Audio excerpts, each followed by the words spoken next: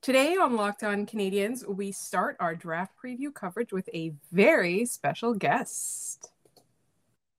Your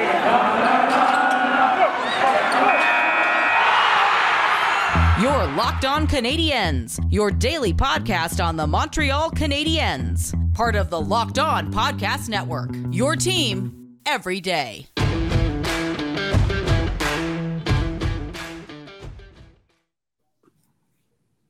Hi there, everyone, and welcome to Locked On Canadians. I think it's episode 561.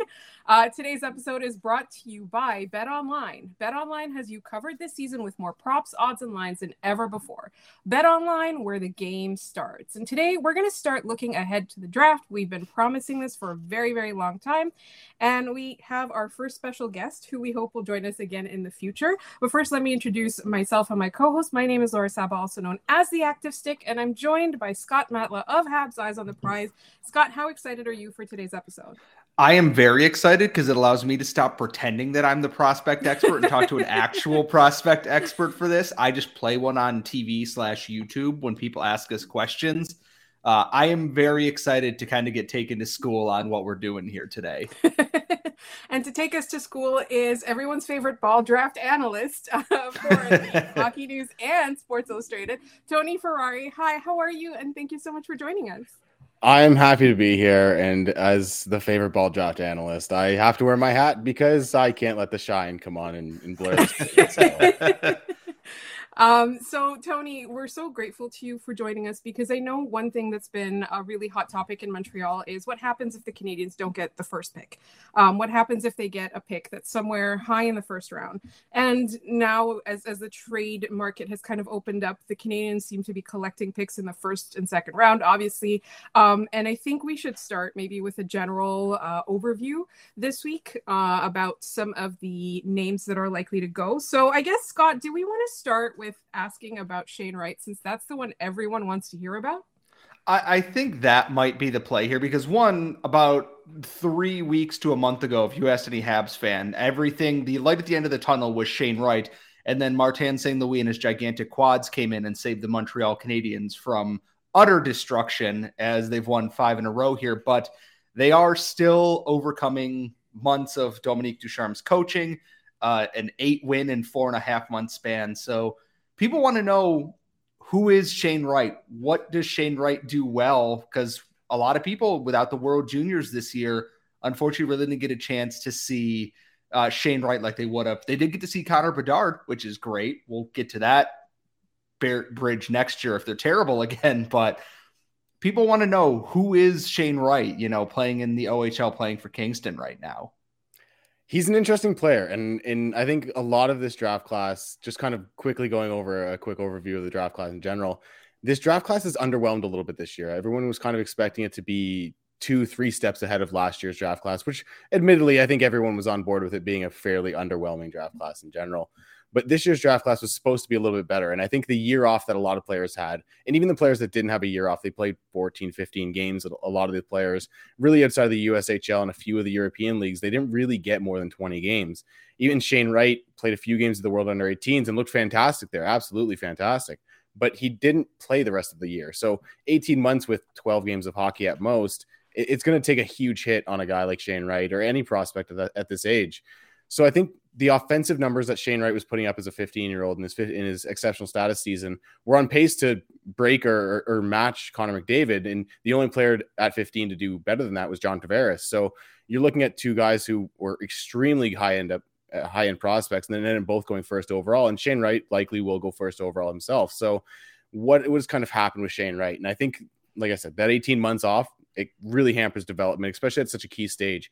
Between your 17, 18, 19-year-old year, those are probably your biggest years of development as a physicality and in terms of maturity as a player on the ice. So him losing out on a large chunk of that really sucks for him. But as Shane Wright is now, he's still a pretty dynamic offensive player.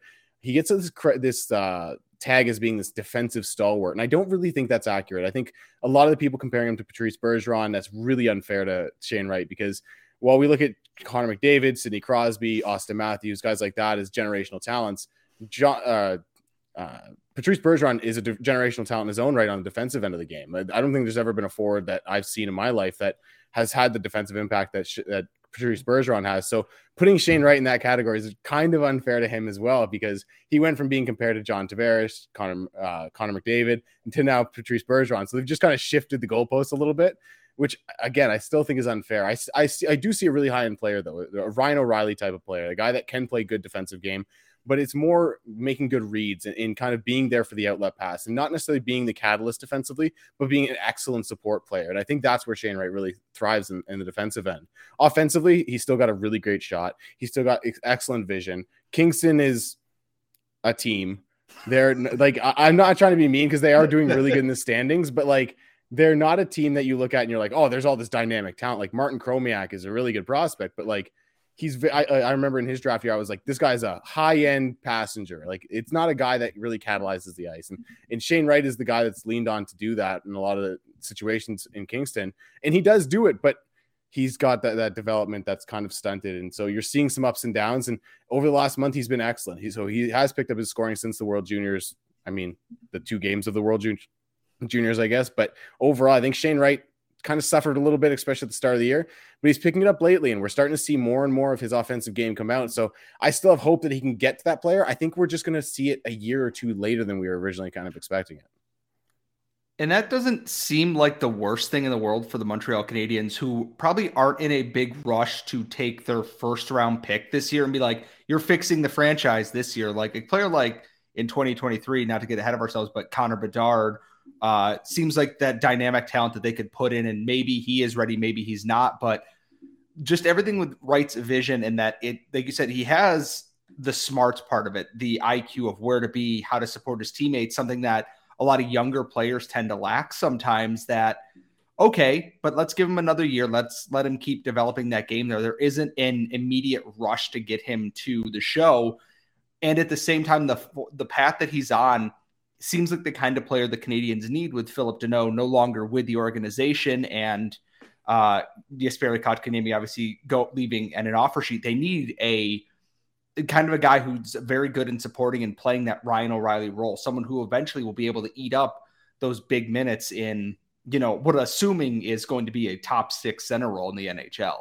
Yeah, and I don't think there's any doubt that Shane Wright's going to be a top 6 center at the NHL level. It's just what level of top 6 center I think we're looking at. And if you get a guy that's Philip Deneau, but a lot better offensively, I don't think you're complaining. Like if you get a Ryan O'Reilly, like you're not complaining at the end of the day. So I think at the end of the day, you look at this guy and you're like, there's a lot to like here. And as you mentioned, like the Montreal Canadiens don't necessarily want to take a guy and put him in the NHL right away, make him play. I don't see a world where Shane Wright doesn't play in the NHL next year, but I would love to see him go back to junior for one more year, just because he did miss that year of development. We see no one, and we've never really seen it with a forward that goes first overall going back to his junior college system, but we've seen it last year with Owen Power, who's a defenseman, went back to Michigan. Eric Johnson back in 2006 went back to college as well. This isn't college, but I would love to see Shane Wright get that chance to go back 1 year. I don't think we're going to see it, but I think it would do a lot for his development. And that's kind of the luxury that the Canadiens have right now, is that they are in a little bit of a rush. I don't know if, you've been paying attention lately, but they went from tear everything down to actually we're just doing a retooling because we want to sell seats.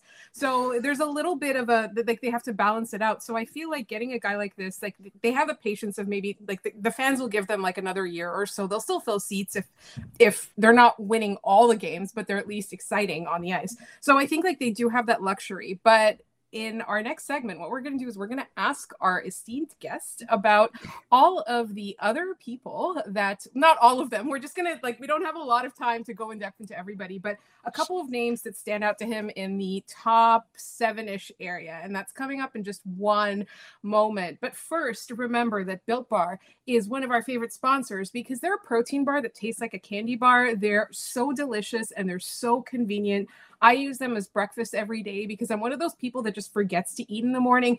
They're high in protein, low in sugar. They're all delicious. They're made with real chocolate, and they've got 18 delicious flavors, but they're always coming out with something special. Every week there's a new special edition flavor, and they're all really, really good. So if you want to be like us and you want to try Built Bar, get your energy, whether it's for a hike, whether it's, a mid-morning snack, a mid-afternoon snack, it'll really, really pick you up.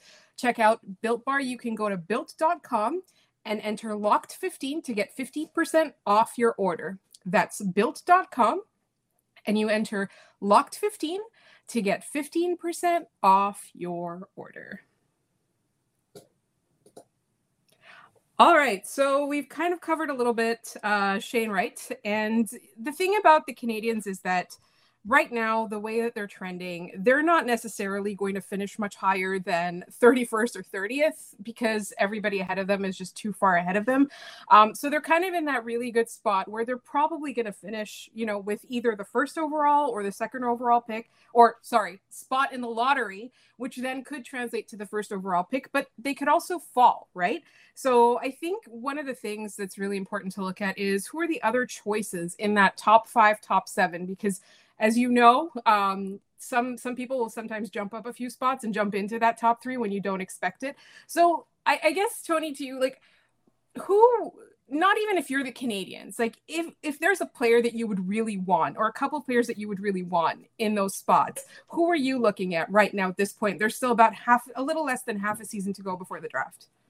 Well, I think the first 2 names I'll bring up really quickly is the 2 NTDP kids playing in Plymouth with the U.S. Under-18 program. That's Logan Cooley and Frank Nazar. I'm much higher on Frank Nazar than a lot of people are in the draft. I think Frank Nazar is a guy that I think has all of the tools you want to be the best player in this draft. I think there's a legitimate chance that 5, 6, 7 years from now, we're looking at Frank Nazar as the most productive, the most impactful, the most dynamic player to come out of this draft. And that's saying something because there's a lot of really high-end skill in this draft. And I think that's what's really fun about this draft. And Frank Nazar brings incredible speed, incredible pace, his playmaking, his penchant for just getting to the middle of the ice and attacking play. And I think there's things he needs to clean up. Some of his defensive consistency issues are there. He's really good positionally, I think, in the defensive zone. The other thing is he needs to figure out if he's a center or a winger, because if he's a winger, he can kind of lax a little bit defensively and really bring out some of those offensive tools dynamically in transition. But if he is a center, he's going to need to work on some of that defensive game, because while it's not bad, I think he's in the right spot. I just don't know if he knows the next step all the time. And I think that's the big area that he needs to work on. But tools wise, he might be one of the most impressive players in this draft. And then the foil to that is Logan Cooley, who I think he has above average tools pretty much across the board, but it's that dynamic nature. And I feel bad saying that because I've seen so many highlights of him this year, just dangling guys out of their jock straps and everything. But he doesn't have that same wow factor that Frank Nazar presents on almost every play. I think Logan Cooley is a much more projectable player, a guy that I think will play that two-way game. He's almost like he plays very much like Shane Wright. I think it's like almost like a B+ version of Shane Wright. And I think I know there's some people that have him at first on their board, and I think that's personally a little bit much, but I think Logan Cooley is a guy that could be in that number 2, 3 conversation because of all the projectability to his game. He does have that incredible offensive game where he just finds ways to produce, whether he's in front of the net, out in traffic, he's kind of patrolling the slot or on the half wall. He's able to make something happen no matter where he is on the ice. And I think that's valuable and could fit really well with the Canadiens. And I do think he's a center at the next level. I don't think there's really a worry about him going off to the wing. So that's another just asset to kind of put him above Nazar just a little bit. But like I said, the ceiling with Nazar is a little bit higher, but Cooley's a little bit more projectable. It's a fun debate between those two. And I like to get on the Nazar side just because I generally kind of lean a little bit more towards upside. And I do think there's a little bit more upside with Nazar there. My follow-up to that is because, one, I love Frank Nazar. Our scouting person at Eyes on the Prize mentioned him, and then I looked into him a little bit, and I went, that looks like a lot of fun. And with the Canadiens getting a ton of first-round picks, there's a chance that, hey, maybe one of them is that, but we'll touch on that next segment. I got to ask, because we just finished the Olympics, and the Slovak team won a bronze medal, and part of that was Juraj Slafkovský, who is now, after that, and winning the Most Valuable Player award, if I have my info, if I remember correctly on that. Yep. He rocketed up a lot of people's boards. Simon Nemec is up there, and then obviously the other, the Czech defenseman, David Jiricek, who obviously got hurt in the opening part of the failed World Juniors tournament here. It feels like it's a little bit of shiny new toy syndrome watching Slafkovský come up the board here. Not that he doesn't have a really appealing profile to him. He's big. He's a powerful player. He has some offensive nose there, but it feels like it's very in the moment. And I think the worst thing the Canadiens could do is draft based on a small sample size, especially if they're not picking first overall. There's a ton of players in that 2 through 7 range that could fall there. I don't want to say it would be a bad pick, but it feels like it might be jumping the gun a little bit based on one person having a very successful Olympic tournament so far compared to the rest of their season. Yeah, he's playing in Liga, which is not an easy league for a teenager, but it just feels like it's jumping the gun a little bit to anoint them as they could be a potential number one pick. And I've seen them as a number one on some people's boards. And I go, this is, you're swaying to recency bias a little bit. And I think you can correct me if I'm wrong, but it feels like that's kind of what's happening right now a little bit. I don't think you're wrong at all. I think I went into the Olympics and I even wrote about it a little bit on Hockey News. I was like, Stimo Nemec is the guy that I think is going to pop off and really kind of rise up boards. And it ended up being his teammate, Juraj Slafkovsky, like you mentioned. And he won the MVP. He led the tournament in goals. He was scoring out the lights out. And at one point, I think through his first 4 goals, he was the only Slovak player to score. So he had all 4 of their goals. And he had an impressive showing. And there's no doubt about the fact that he's a really, really high-end player. And I think he was a guy that was inside the top 10 kind of all season long. So seeing him kind of squeak into the top 10 on a lot of people's lists, and like you mentioned, kind of get up to that 1, 2, 3 spot on a lot of lists, I do think it's a recency bias thing. I think when you look at his Liga tape, there are some things that he needs to work out. But at the end of the day, the crazy thing to me is when I watch him in the Liga and when I watch him in junior hockey and even at the World Juniors and different tournaments that he's been at, I'm like, oh, this is a really high-end playmaker. This is a guy that I think can be a really skilled passer, a guy that feathers passes through the slot and into the high danger areas with high precision and does it while protecting the puck, does it while, like you said, using that big frame. So when he came to the world or the Olympics, and he was just scoring the lights out and not making any passes, basically, it was like, oh, okay, like there's a goal scoring upside too. So while I think there is some recency bias, I think people shooting him up the board like they have been is a little bit much. I do think it kind of gave you that little element of, oh, there's some goal scoring there that he hasn't been able to show off at the Liga level.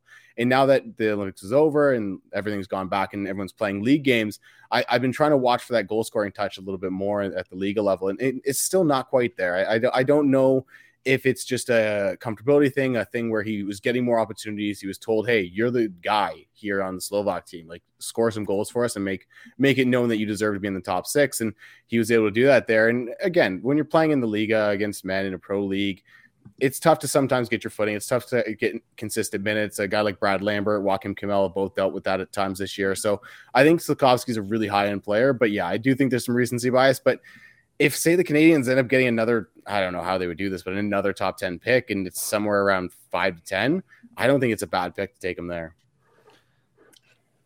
And so we're going to talk a little bit about, I mean, it's unlikely that they will get another top 10 pick unless they give up something really, really good, which I don't get rid of the players I want. I like, but the Canadians are likely to be collecting more picks, and they've already got 2. Well, they're going to give 1 away, but they've already got 1 that's projected to go mid to late 20s.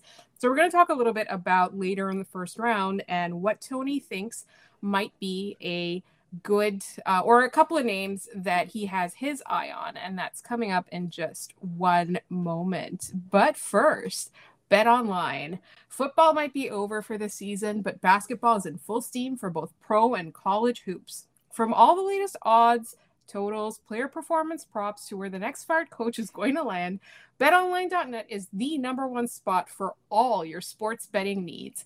BetOnline remains the best spot for all your sports scores, podcasts, and news this season. And it's not just basketball. BetOnline is your source for hockey, boxing, and UFC odds as well. Head to the website today or use your mobile device to learn more about the trends and the action.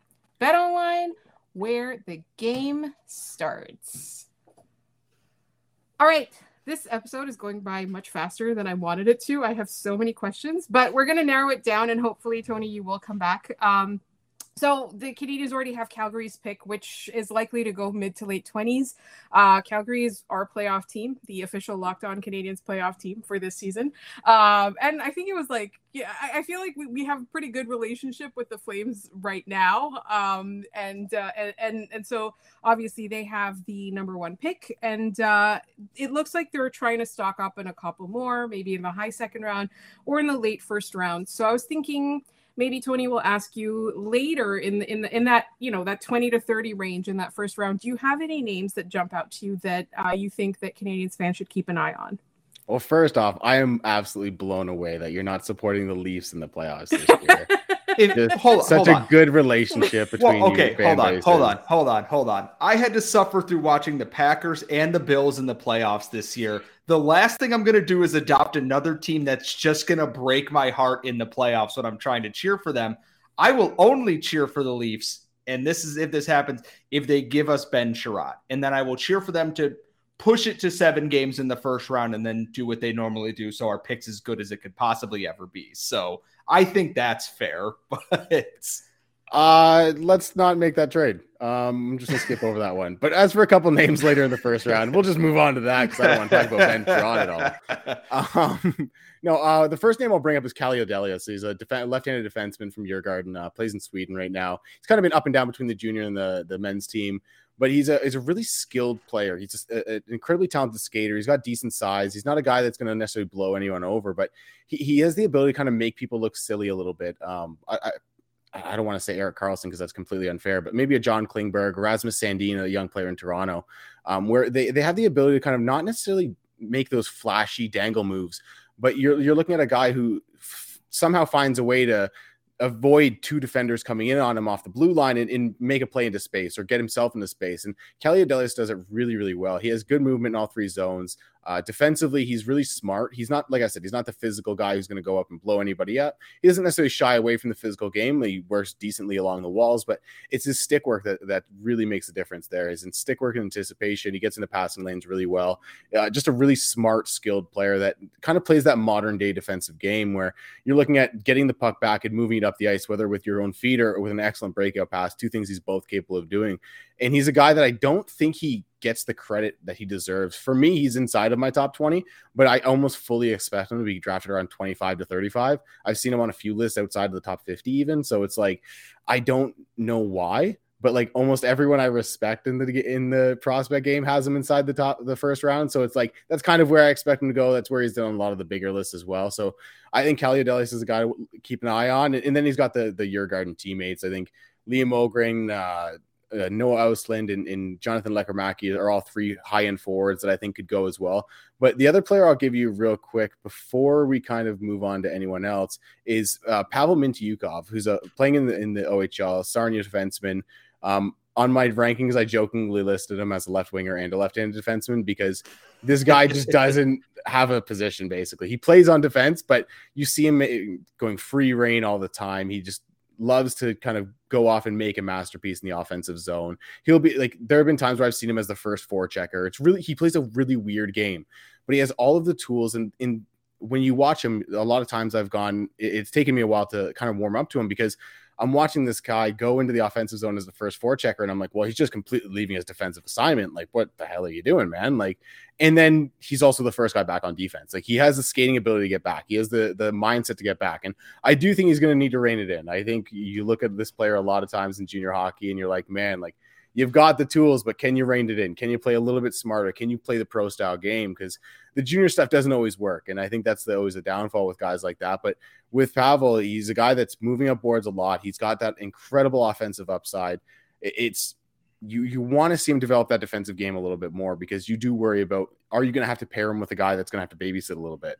And honestly, with the way he's able to kind of make a difference in the transition, the breakout, in the offensive zone specifically, and he'd be a power play quarterback on almost any NHL team once he develops, I think he's worth taking because he has the tools to get to that defensive kind of game at least at an average level for a defenseman, but can he get there? And I think that's always the question, but he's a fun player, a guy that I think with a coach like Martin St. Louis, who we kind of mentioned it, or he mentioned it in his initial press conference, he wants players that will make reads. He wants players that don't necessarily have to fit into a system, that can kind of free reign, run the gamut on their own and understand where they need to be and make that read into space. And Pavel's a perfect guy like that. That's why I also like a guy like Frank Nazar is you give those high skill, high end players the ability to kind of run their own game, and they're going to do it at a high level. It's when you put those kind of guys in a system and kind of pigeonhole them into what their role is going to be and what they have to do on a given play that they struggle. So I think a guy like Pavel under a coach like Martin St. Louis, at least what we've seen so far and what he said so far, would be a really, really interesting match. It's funny because that's actually who I was going to ask you about, because I've seen a lot of his name mentioned that I'm like, okay, let me watch a clip of this if I'm not watching, Jan Mysak or whomever play in the OHL. And like you said, he's he's fun. He brings an excitement to the game. And the Canadiens' blue line for so long was, hey, here's some tall dudes who don't leave the net. And if they do, it looks very painful and slow. So he's a modern, offensive defenseman. He's almost a rover like you would find in soccer, a sweeping wingback, which sounds like a lot of fun. I suppose my question on the opposite side of that, is there someone who, in terms of the risk reward, really kind of is going to be a tough bet for a team, even late in the first round, that, maybe they're going to go higher than they should just because teams are looking for that big high end bet and there's a chance it might not kind of come off? I'm trying to phrase that as diplomatically as possible. So yeah, no, I get it. You're asking me which guy is going to go too high because he's pretty much a sure bet and he's doesn't have a ton of risk. So his upside isn't necessarily high, but his floor is kind of pretty high. And the first guy that jumps into my mind is Tristan Luneau of the QMJHL, plays for Gatineau. He came back a little bit earlier from injury than expected earlier this year. I think he was expected to be out until the new year, and he came back in early November. In the way I've described him is solid, if unspectacular. He really doesn't bring a lot of excitement to the game. Like I'm going to say this, it's going to sound a little bit mean, but I've fallen asleep watching his tape sometimes because it's just, he's not going to make a mistake necessarily, but he's never going to make the play I want him to, as a guy who does value that skilled offensive upside, the guy that pushes the pace. Luneau is just going to get the puck, move it to the right guy, and move on. Like, he's a very no-nonsense kind of player. I don't think he's going to be a bad player by any means, but I look at him and I go, he's going to be on a second or third pair for the next 10 to 12 years and be a solid NHLer. Is that a guy that you want to take at the end of the first round, or do you want to bet on a guy like Pavel Mentьякov or a guy like Matthias Havlin? Like, there's other guys I think I'd rather take the risk on, because my mindset is always, if you take the guy that could be a first pairing defenseman or could be a high-end number 2, number 3 guy, and he doesn't make it there, well, then you're probably still going to end up with a number 4, 5, 6 guy. Whereas if you take a guy that's pretty much guaranteed to be a number 4, 5, 6, odds are you're probably going to get a 5 or 6.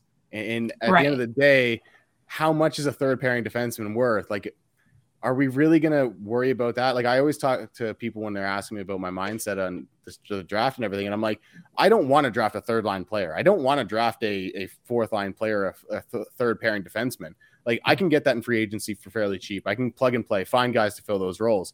I want to get the guy that's going to play in my top 6 or my top 4 and be an impact player. So my mindset is always to devalue the guys that I'm like, he's going to be a third pairing defenseman. I'm not going to have to worry about it unless I do have that second or third first round picks. If Montreal has 3 first round picks, for instance, and they go Matthew Savoy up near the top of the draft, who's a bit of a risk, then they grab Pavel at the early 20s, and they're sitting there at 27 and they're like, you know what, let's get a guy that we just kind of know is going to make it, so we get something out of this first round.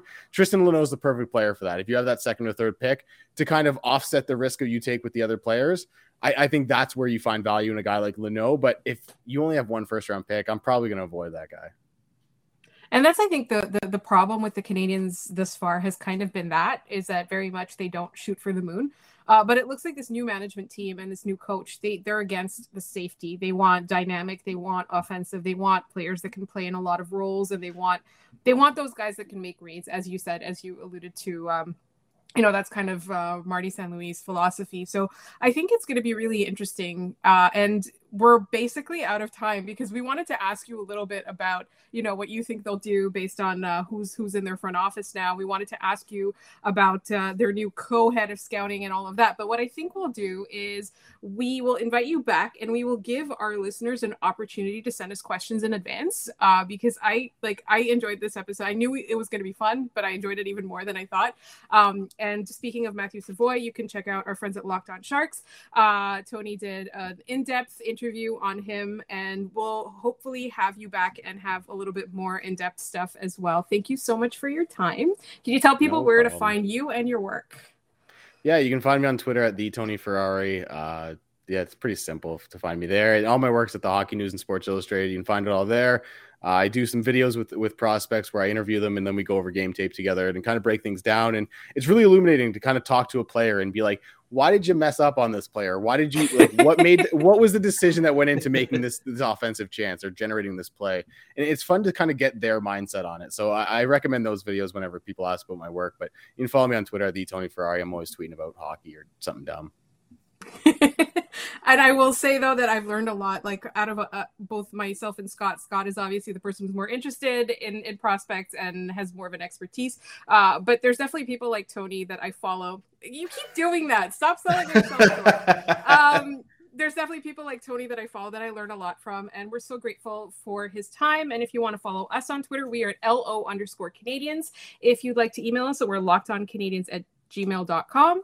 You can find Scott on Twitter at Scott Matla. You will find me at The Active Stick. Thank you so much for listening. And if you liked this podcast, make your second listen of the day Locked On Fantasy Hockey. We'll talk to you tomorrow.